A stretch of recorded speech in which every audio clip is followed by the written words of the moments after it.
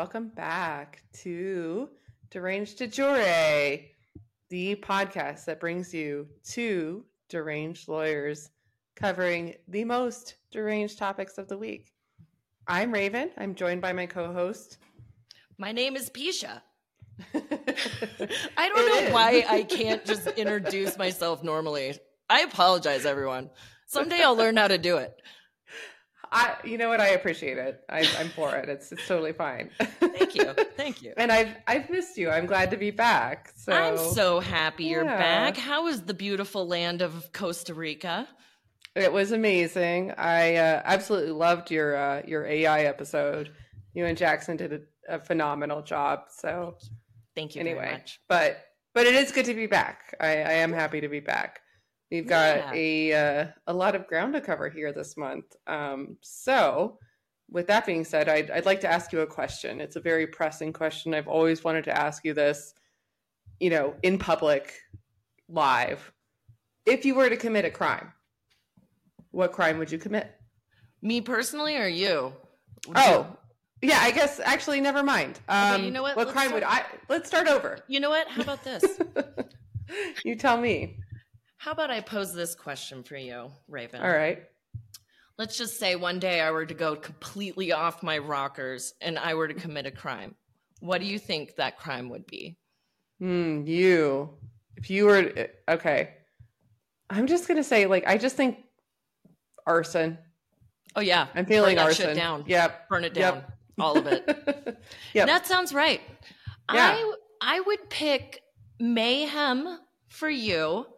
I could definitely see you driving a car through trash cans or in a convenience store in the right mood. You know me too well. Yeah. Just in the right circumstances. Just general mayhem. Yeah, general mayhem. Yeah, that sounds about right. Think about it about 20 times a day, probably. I know. Thank goodness the intrusive thoughts don't win with us, huh? For the most part, yeah. Right.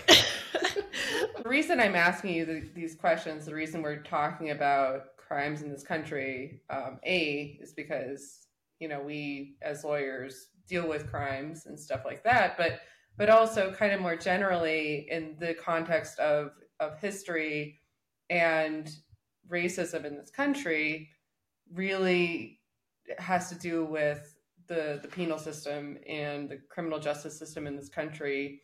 So we are going to cover some of the worst prison riots that have happened, but even more importantly, that have happened pretty much right next door. So Pisha, I didn't ever tell you this before, but I'm going to tell you this right now. Do you know where the very first deposition that I was a part of took place? Prison? Yes, it was. Okay. All right. Yeah. Okay. Prison. I'm going with prison. Prison. Yes. Yeah. So it was actually at the Old Main. It was actually at the New Mexico State Penitentiary. One of the first depositions that I took part of was of an inmate who was bringing a civil rights claim. And I was on, we're going to say the wrong side of history on this one. But in any case, we were at the New Mexico State Penitentiary, which is the place that we are going to be talking about a whole lot in the next 3 episodes that have to deal with the prison riot of 1980 at the New Mexico State Penitentiary. So before we start with that, I do want to kind of give a whole overview of the criminal justice system and mass incarceration in this country, and why this topic is so important, to me and to a whole lot of people, but why I think people need to pay a whole lot more attention than they actually are to this topic. So, we talk about mass incarceration. What are we talking about in this country? So there are right now, I think this is as of 2023, between 1.2 million to 2 million inmates. And that is out of 331 million people in this country. So we're talking about a whole lot of people who are incarcerated. And this happened relatively recently. In 1925, there were only about 91,000 inmates in the United States. But with the changing policies and everything, happening that I'm going to talk about, between 1970 and 1980, the prison population went from 196,000 to 315,000 and only began to rise exponentially from there. That's insane. And you're saying as of now, there's as many as 2 million? Yeah, depending on who's doing the counting. So my goodness. And again, we're talking about this because it disproportionately affects people of color. And this being Black History Month, this is insane. Like a jump from 315,000 nationally to 2 million in less than 40 years? Exactly. Insane. That's exactly right. Yeah. So, and I mean, this hasn't gone unnoticed or unstudied, especially with people, talking about the history of racism in this country. So in VERA, which is an organization that I encourage people to contribute to, they have a quote that says, "The year 1865 should be as notable to criminologists as is the year 1970. While it marked the end of the Civil War and the passage of the 13th Amendment, it also triggered the nation's first prison boom, when state governments arrested and incarcerated increasing numbers of Black Americans." So obviously, we know what happened with 1865. People were released from slavery and almost immediately placed into jails. And that trend continued and only got worse in 1970. And the reason I'm talking about 1970 is because we're talking about prison conditions that only got increasingly worse from there. So, for example, there was the Southern Strategy that was Richard Nixon put into place, which, criminalized a whole lot more stuff that maybe shouldn't have been, that disproportionately affected Black people. And then there was the war on crime that also did that. And, I don't know that we have enough airspace to talk about the reasons why this affects Black Americans more than it does anybody else, but it is a direct correlation. It goes directly back to slavery. I mean, you can trace it all the way back from 1865 to 1970, which is the time that we're going to be talking about. So in any case, kind of, I guess, how would I say this? Indicative of this is the fact that the prison population today is 32% Black, 23% Hispanic, 10% multiracial, 2% Native American, and 1% Asian Pacific Islander. To put that into context, there is a 14% Black population in the United States today. So just kind of putting numbers together, 32% incarcerated, 14% population-wise. So, so this disproportionately affects Black people for a number of reasons that, again, I don't think that we have the airspace to be able to talk about. Not in this episode, but maybe later we'll be able to touch on it.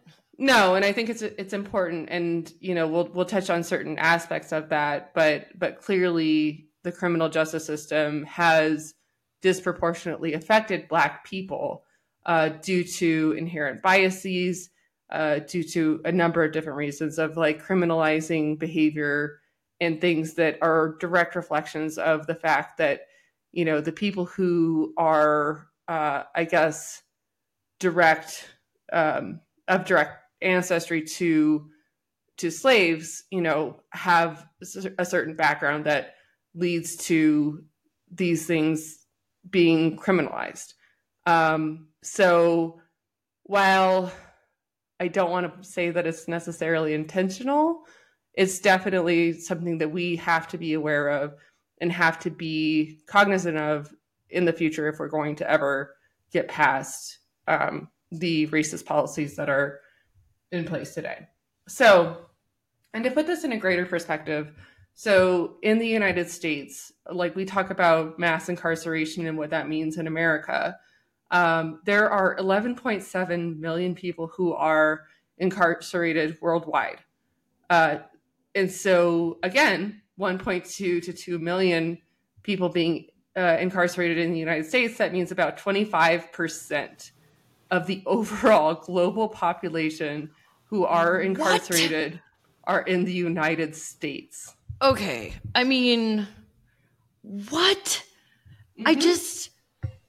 There's so much to unpack there. There's so much wrong with that. Like, we're supposed to be this civilized, amazing, sophisticated, exceptional place. Then why do we have so many criminals? And it's because we're criminalizing behaviors that aren't necessarily illegal, but are just different. It's just, right. It's so frustrating. Well, and I mean, I think it has a lot to do with capitalism. I mean, I don't want to go too far into,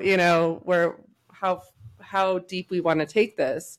But privatization of prisons and just how out of control that's gotten in the United States. Yeah, that goes down a different road. But you're right. If there's a profit to prisons, why wouldn't you incarcerate as many people as possible? Absolutely. Right. And, I think criminalizing things that are lower income or, that affect people in poverty has a direct benefit to people who are up at the top, who are making more money and who don't have the kind of like perspective that that people who suffer from, the generational trauma, so to speak, not to like use too many buzzwords here, but if you think about it, the people who are dealing with, having generation by generation by generation of, just these profoundly traumatic things happening to them, you can only anticipate that they're going to react to certain things in a different way than people who have, been born with with a silver spoon in their mouth. So anyway. So that being said, as you know, Pisha, I am a criminal defense lawyer. So I deal with prison conditions. I deal with mostly jail conditions, I will say, not prison. And so, one of the things that I think of when I think about what I'm doing is, how would I explain to an alien? And I'm an alien, as you know. Yes, so I'm going to try and explain to you. Okay. Prison. Okay, please do. Go. So we take people who we think did bad things and we put them in a cage with other people who have also done bad things. And we treat them like animals and worse for some arbitrary amount of time. And then we let them out and we expect that they're going to be better. And that's prison. How's that supposed to fix them? How is that supposed to rehabilitate anyone? Right. That's what this alien asks. Well, the truth is that it doesn't. And there's very few instances that I can think of that people have come out of prison better than when they came in, or at least not worse. So, the thing is that, I think that there's a political aspect to this of people want the people who have done bad things to be put away so we don't have to think about them anymore. But the thing is that they still have rights. You've heard of the Eighth Amendment. Do you know that one? Is that the one about the military not being allowed to sleep in your house? That's what I usually tell military guys when I'm out at bars. Like, right. Sorry, Third Amendment. You can't come home with me. Okay, so no, that's the Third Amendment, not the Eighth Amendment. Right, exactly. Okay, yeah. Okay. Remind me, even though I do know because I am a lawyer as well, and I had to take a lot of classes on this, what is the Eighth Amendment? Well, the Eighth Amendment is supposed to prohibit cruel and unusual punishment. Oh, yeah. Do you think that works? No. Well, you are right. I bet not. If I were a gambling woman, I'd put money. Yeah. Prisons are terrible places. So not only do they have poor healthcare, they provide poor hygiene. So some of the worst things that I've heard, and this is, mostly, like I said, I deal with detention centers and jails, which are places where people go prior to being sentenced. I do deal with people being sentenced, and that's a whole other can of worms I'm not going to open. But like, for example, I've had people tell me that they have not been given access to showers for over a week at a time. So, and worse, and having to share bars of soap, those kinds of things. The food conditions are terrible. Like, trying to get a nutritious meal is awful. I've seen, in a lot of cases, if not the majority of cases, people losing weight because of the food that they're being given in prison, and not in a good way. They're not getting right. This is no Jenny Craig program. Like, I mean, this is not great. This is not a recommended dietary plan. No, right. Like, losing weight in a bad way, and getting worse. Like, you don't get better when you're in jail, you get worse. And that's not to mention, the drugs that are involved and all those things that happen in jail as well. One of the biggest complaints that I get from people is that the corrections officers are really kind of terrible to them.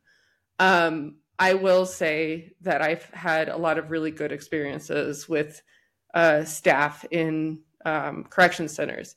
I do think that there are a lot of people out there who want to do right by people. I actually had this really sweet Uber driver who was a retired corrections officer who would tell me these stories. We had an hour ride, and he was telling me these stories about all of the people who came back to him and thanked him because he actually cared. And that's such a sweet and awesome story. But I had an old high school so-called friend who is still part of my social media friends group or whatever, who became a corrections officer and had posted a really vile thing about, being the one who is keeping the evil from people. And just that kind of mentality really disheartens me, because I think that the role of corrections officers, if we were to live in an ideal society, would be much more about making sure that the people that you're in control of, I guess, unfortunately, are being cared for. Are being cared for, right, and are being returned to society better than when they came in, right? Right. Absolutely. What's the point of prison otherwise? Or corrections. What is corrections if not to rehabilitate? That's my whole point. Right. So I mean, so the point you're making here is this person is so proud that she's doing her job, quote unquote, of holding evil, restraining them from society and keeping them away from us. That's not your job. Your job is to make sure those people under your control, as you said, because that's really what it is. You're correcting them. They're your prisoners, your inmates. They're coming back better prepared for society and not likely to habitually offend. Exactly right. Because the thing is that, I think this also could open a whole can of worms. We've talked about the whole Stanford project, where when you put people in charge of other people, what ends up happening is that they take that power and they abuse it. And that's the unfortunate reality of the prison system in America.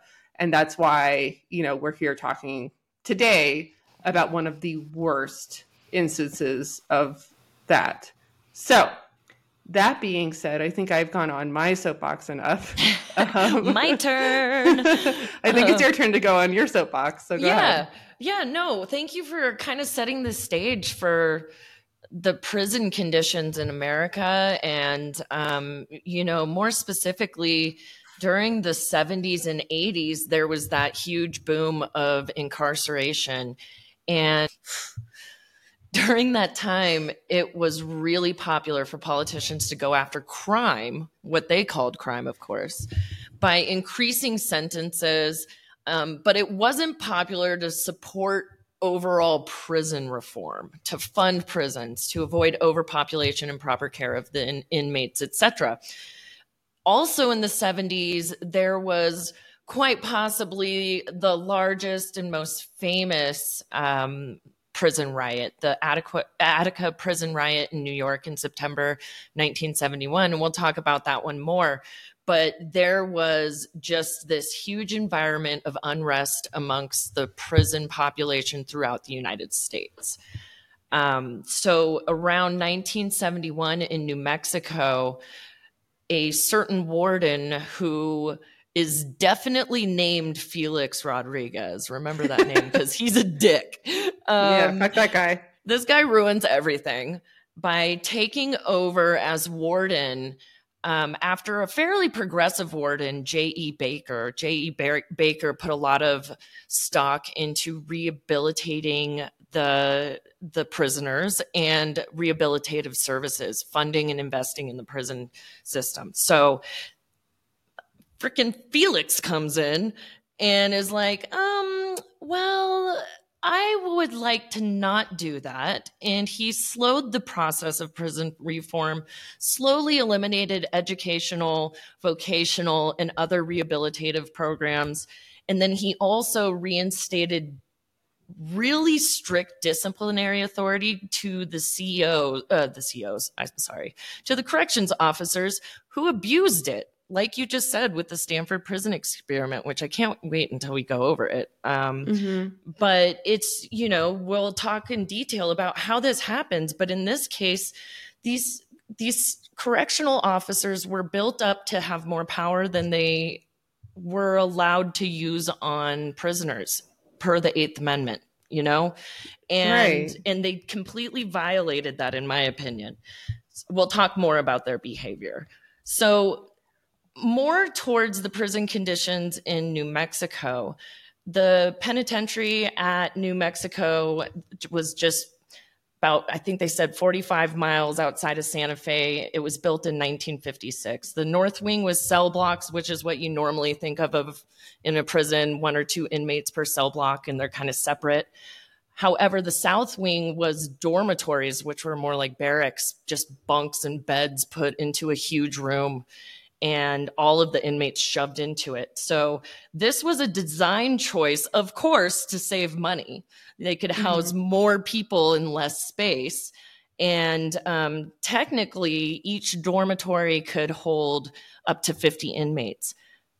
This is more dangerous of a design choice, though, because there's no privacy. There's no segregation of first-time nonviolent offenders from the more hardened, violent, habitual offenders.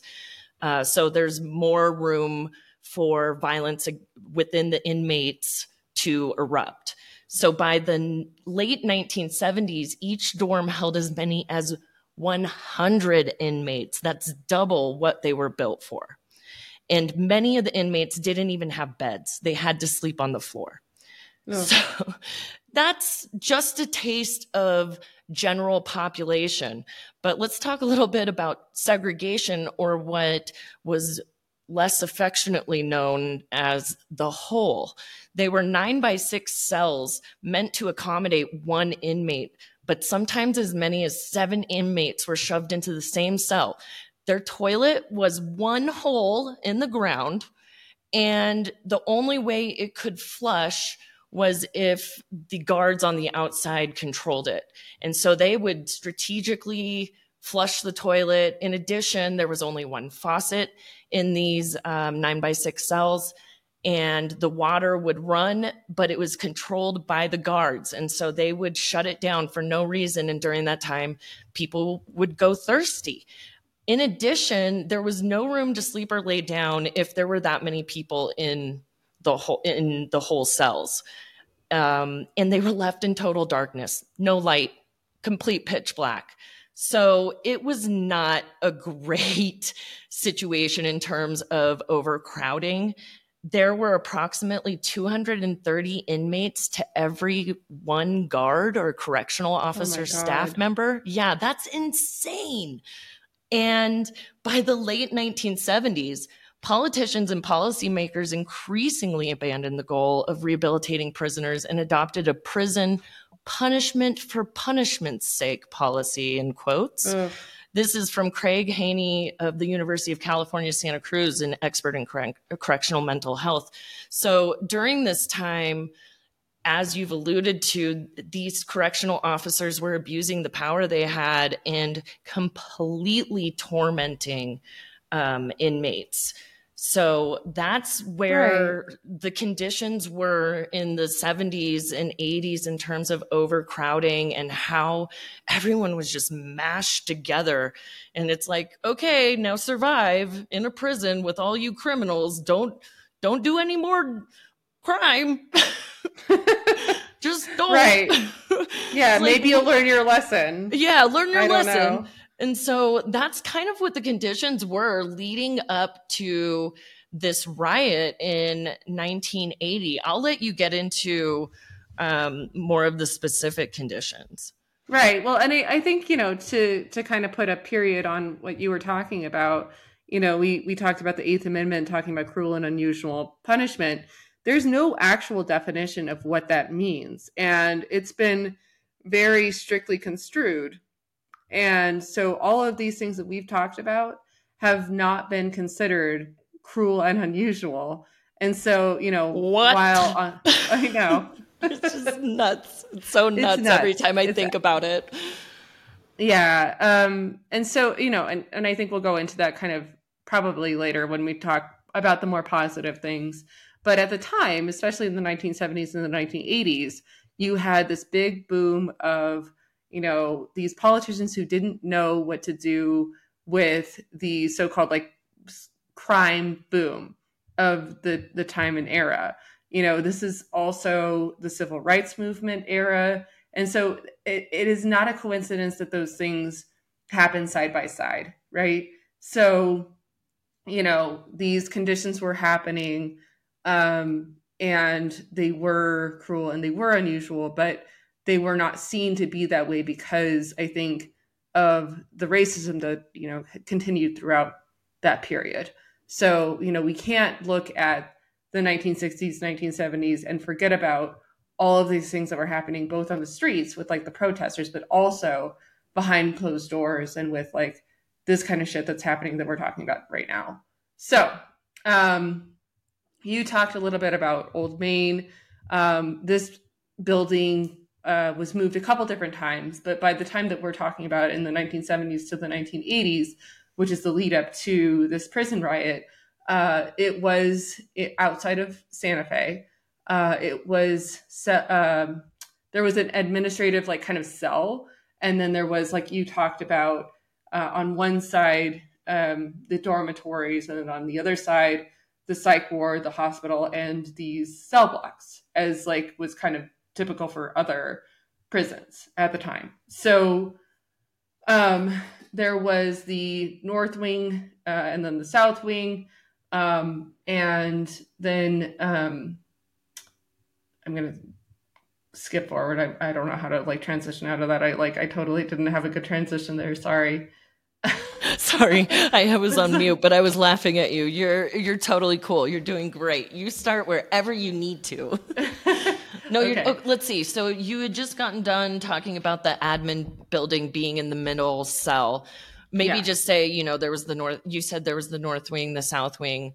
Right. There's the north. Yeah. So the prison was set up with it kind of in layers. So there were the dormitories on the south side with dorms A, B, D, E, and F, and then cell blocks 1 and 2 were on that side. The administrative offices were in the middle, and then to the north were cell blocks 3 to 6, and the hospital and the psych ward.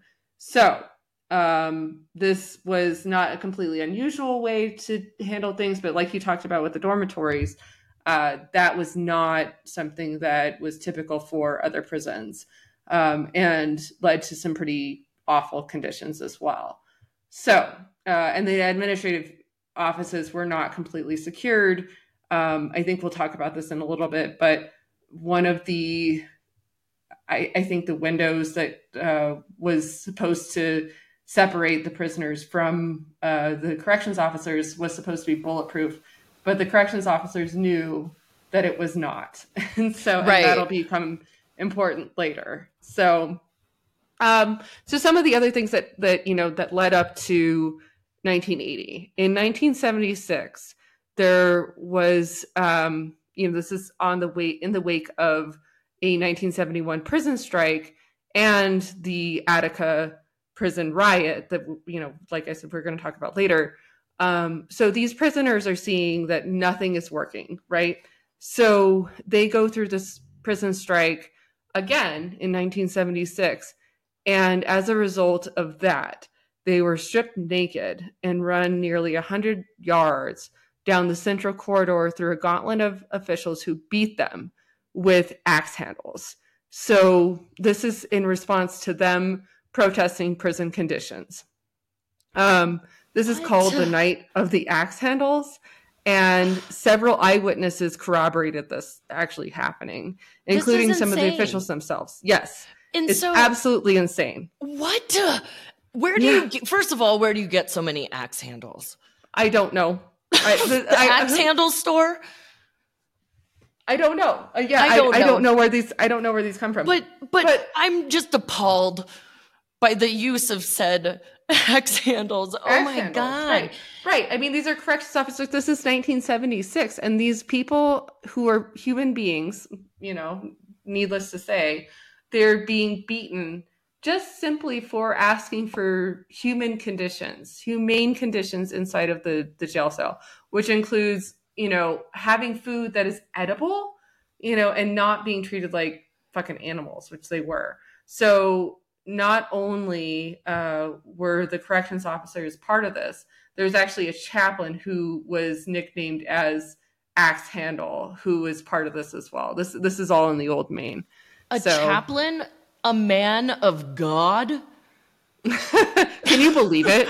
I can't. I would never believe a person of spiritual nature harming someone else. No, definitely not. They are blackmailed into being good by the thought that they may go to heaven. That's right. And yet still do bad things. That's the thing. It's my God. Anyway. Okay. Sorry, I'm getting far astray. No, it was my fault. I brought it up.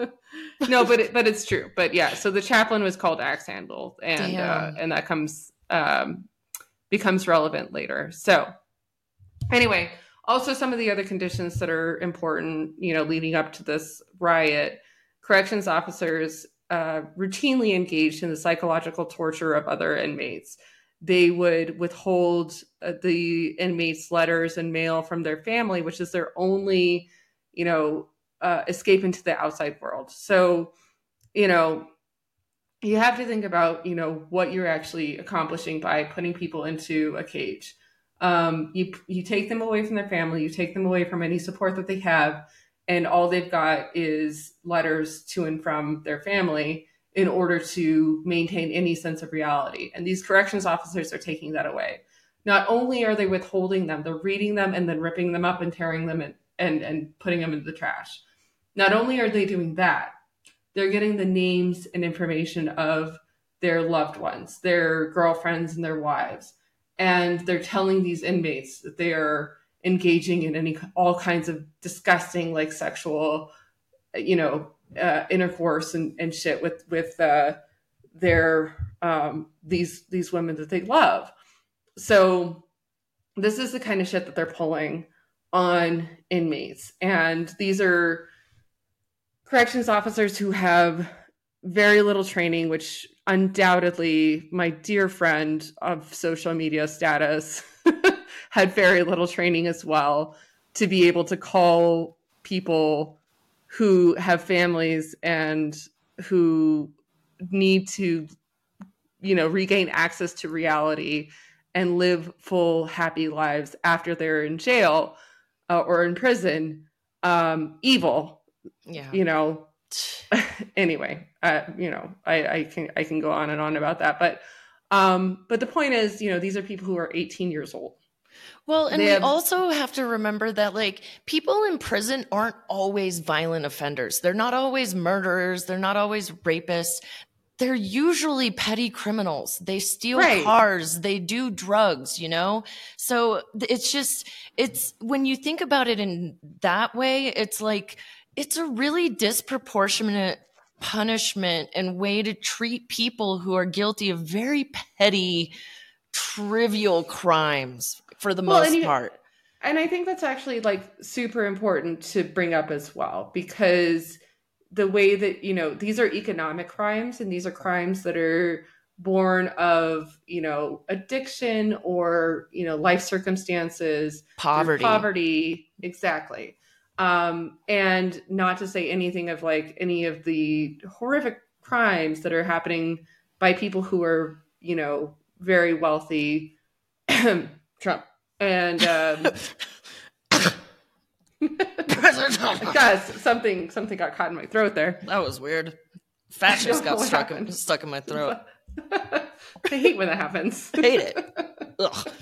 Okay, go on. Anyway, so you're right. And so actually in Old Main, this is known as one of like the supermaxes, where, I think people started talking about all of these very violent criminals, but they're being placed with all of the other criminals, because speeding is a crime. I hate to say it, but people who are in for like probation violations, and you'll hear these horrible stories of people who have committed very petty offenses who are being placed in the same populations as people who have committed horrific murders.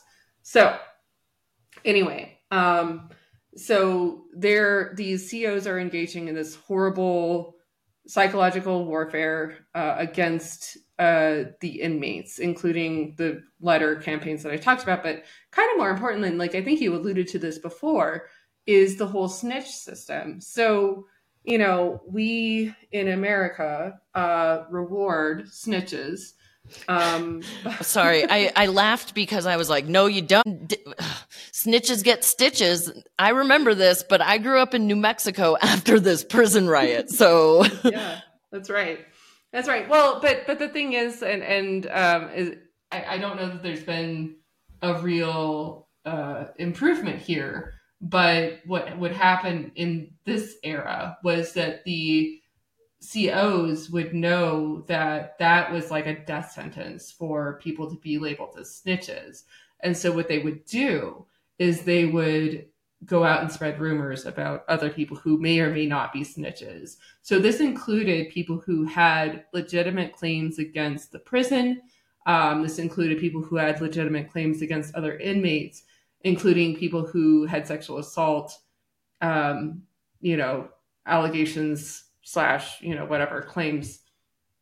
And so they would be placed into protective custody and otherwise, but it just caused this environment where the inmates would be pitted against each other. And that was very purposeful. Well, and I think a really great example of this is, they called it the snitching system because they really had a step-by-step process in which they would get people to inform. They might not be willing informants. In fact, the corrections officers would tell people that they were informants, and then they would give them protection when they weren't informed. And then the corrections officers would offer inmates protection from the general population if they snitched. But people knew that if the inmates knew that if they snitched, it's a death sentence from general population. So they would refuse to snitch. These correction officers would then throw them into general population with hard timers, or long timers as they were called, and try to scare them into becoming informants. So they would say, hey, we'll protect you from all these people that all these hard times you're falling on. if you inform. And so they would put people in situations where they were forced to inform, and then they were forced to take the correctional officer's protection by being moved to cell block 4, which we're going to talk about more. But like, it really wasn't just like people would come up and be like, hey, we work with the cops willingly. They were finding people, targeting them, and then labeling them as informants so that they were in danger, and then offering them protection from that danger they created. Yes, exactly. It's insane. Right. Like, it was insane, the kind of psychological torture. Oh, exactly. Yeah. No, and you know, I think you'll probably get into this a little bit later about the hierarchy that's involved in prisons generally. But the COs were very aware of that hierarchy, you know, racially and otherwise. And they exploited that horribly. And what led to even more unrest with that is that, you know, these prisons, as you kind of talked about before, with people sleeping on the floors, were incredibly overcrowded. So they would pack these prisons despite the fact that, you know, they were only meant for under 1,000 people. They would pack them to like 1,100 plus. So, for example, on the night of the riot, there were 1,156 inmates in the prison that had beds for less than 963. So, you know, it's it's no wonder. But you know, other conditions that happened. One of the biggest catalysts that I think created this unrest was on Thanksgiving, before this riot happened. The inmates were served, I mean, and they had been served awful things. Like, you know, you expect that prison's going to be bad. I get that. But these inmates were given one hot meal every 3 days. And in between that, it was like crackers, you know, and just things that they were able to subsist on, but not live. And so you can just imagine that, you know, one hot meal in 3 days. And on Thanksgiving, they received turkey that all of the inmates labeled as being green and smelling funky. And even the inmates who cut around that turkey got food poisoning as a result. So in addition to not like Dr. Seuss's green eggs and ham, this was like green turkey make you sick. Yeah, exactly. And you don't want to get sick. You do not want to get sick here because the toilets would be overflowing. And yeah. So for weeks at a time. So, you know, you didn't know when these toilets would flush, if they would flush. And to get sick in those kind of circumstances is just, I mean, unholy. I don't know. And there's rats, there's cockroaches all over the place. This is just extremely dirty. They would only get 1 or 2 minutes of access to water in a day. So, and it was intermittent. They wouldn't know when it was coming. So it wasn't like you could be like waiting for this water to come. It may come and you were off, you know, in rec or something like that, which would be rare. But you wouldn't know. And so you wouldn't have access to water for that day. So these are the conditions that led to this. One of the other things is, so, you know, talking about like the integration of violent offenders with kind of everybody else, like there are shoplifters, there are people who are on very minor violations. There's also people who are, you know, severely mentally ill, who are placed, who, you know, there was a psych ward at one time, it was shut down. And so those people had to go somewhere. And they were distributed between, you know, the segregated population and the general population. And a lot of them were mistaken as being snitches, and we'll go into that later. But a lot of them were put into general population, and that created some really terrible circumstances as well. So, well, and I heard they weren't like getting the medical treatment that they deserved. And I mean, I just think about people who have some conditions, maybe schizophrenia is a good example, where you don't know if there could be some kind of outburst of violence, if you're not separating these people or properly supervising the medical condition that would lead to those outbursts of violence, they are a danger to themselves. They are a danger to the other inmates. I could see where the psych patients being integrated in without proper treatment would cause a lot of violence. And I think weren't psych patients like 10% of the prison population then? Yeah, that's exactly right. I mean, because like there's a lot of shit that was going on in the 1970s and 1980s, but they were shutting down institutions at that time too, for better or worse. And, in this case, I think for worse because they were being transported into prisons. Right. I think I remember one inmate saying there were a lot of guys thrown in there who didn't belong in prison. They belonged in mental institutions. Which were being shut down. Exactly. Right. So. And then to have Mr. Felix Rodriguez come into this particular prison and slowly start cutting all of the rehabilitative programs, the mental health programs, the psych ward, and moving these psych patients into the general population. It was horribly reckless and insensitive. To say the least. To say the least, right. I mean, and I think we're going to talk about this throughout this whole thing, but I place a lot of the blame in this whole thing happening on the politicians and on the populace. I mean, I think that, they were playing to this ideal that people had at the time, that if we just displace people out of society and place them into these boxes, nobody would have to think about them.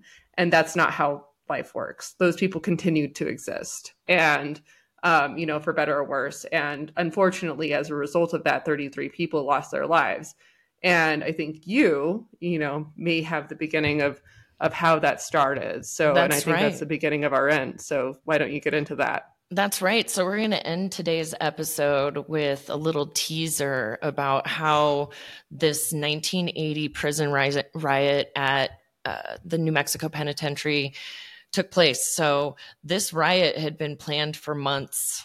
The conditions were abysmal. The max security violent offenders had been moved into the dormitories, dorm E2 specifically, due to renovations at the prison. So they were amongst general population. They were drinking some homebrewed prison Who got the hooch? Who got the baby? Anyways, they got the hooch and they were drinking it. And though this riot was planned for months, it was literally executed on a whim that night because they were drinking the hooch and they were like, the conditions are right. Let's do it. Yeah. So for just 1 second, I just want to make sure that people understand that hooch is created through toilet water and fermenting. We want you to know that this is not like some barrel aged whiskey. This is oh no. So they got the hooch. They got the hooch. Baby. And circumstances were right. Not only had these max security violent offenders been moved to dorm E2, the riot grills that were outside the secondary gate that goes into the barracks, the secondary gate pushes in. It's very easy to swing open, swing close. But the riot doors on the outside, the secondary layer of protection, they pull out and slide.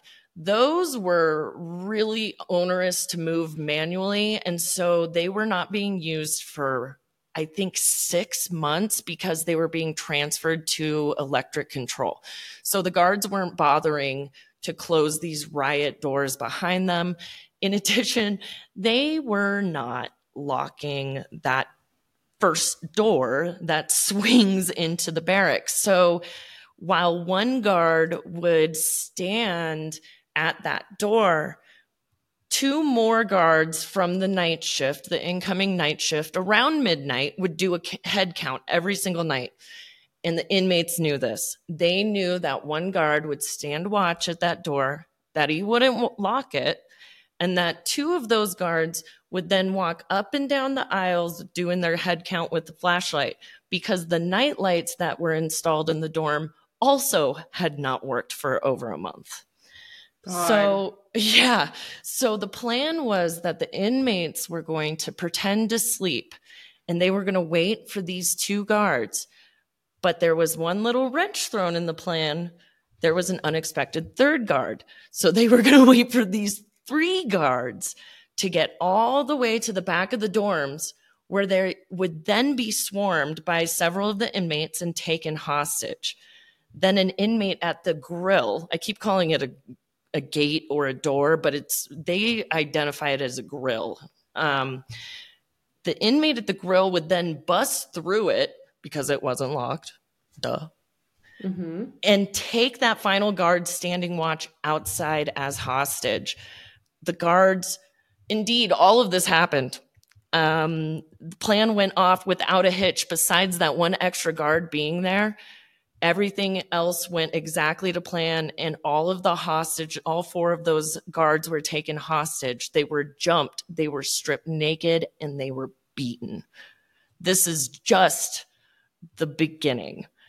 And this is how it started. This is how it starts. And then for the next 36 hours, chaos ensues and negotiations and hostage trading. All kinds of stuff takes place. So I think you can understand why we had to cut this into multiple episodes. But that's how this starts. It's a bad start. And I hate to say it, but it gets so much worse. Oh, yeah. I mean, I think this is probably the part where we need to give like every single trigger warning that you can possibly imagine. Yes. Because there are things that you just can't even imagine human beings doing to each other. That we're going to go into. So please listen, but put it on mute if you are sensitive to these things. Right. We need the listenership. We need the listeners right now. So please listen, but put it on mute. So don't listen. Listen, but listen. Right. Yeah. Just, press play, do something else, clean your garage. Yeah. Leave your phone running in the car. Clean your chainsaw. Yeah. Clean your chainsaw. Oh my God. But the point is, really, next episode, we get really deep into the gritty details of the 1980 prison riot. And then after that, we do a 3rd part to the series where we are going to talk about some of the more positive aftermath effects of the prison riot. Right. Reform that's taken place. And then later in the month, we're going to draw it all together in a big, pretty bow. And so, stay tuned. That's it for this week. We'll get into those details next week. Remember to like, subscribe, and follow us on all the socials, of course. And until give us an email. Shoot us an email at deranged.dejure. Yeah. deranged.dejure@gmail.com. Correct. And until next time, stay out of law school and the infirmaries. Goodbye. Remember to like and subscribe to Deranged de Jure on your favorite podcast platform, and follow at deranged.dejure on all the major social media. Contact us by email at deranged.dejure@gmail.com. This has been a Raven Kink production.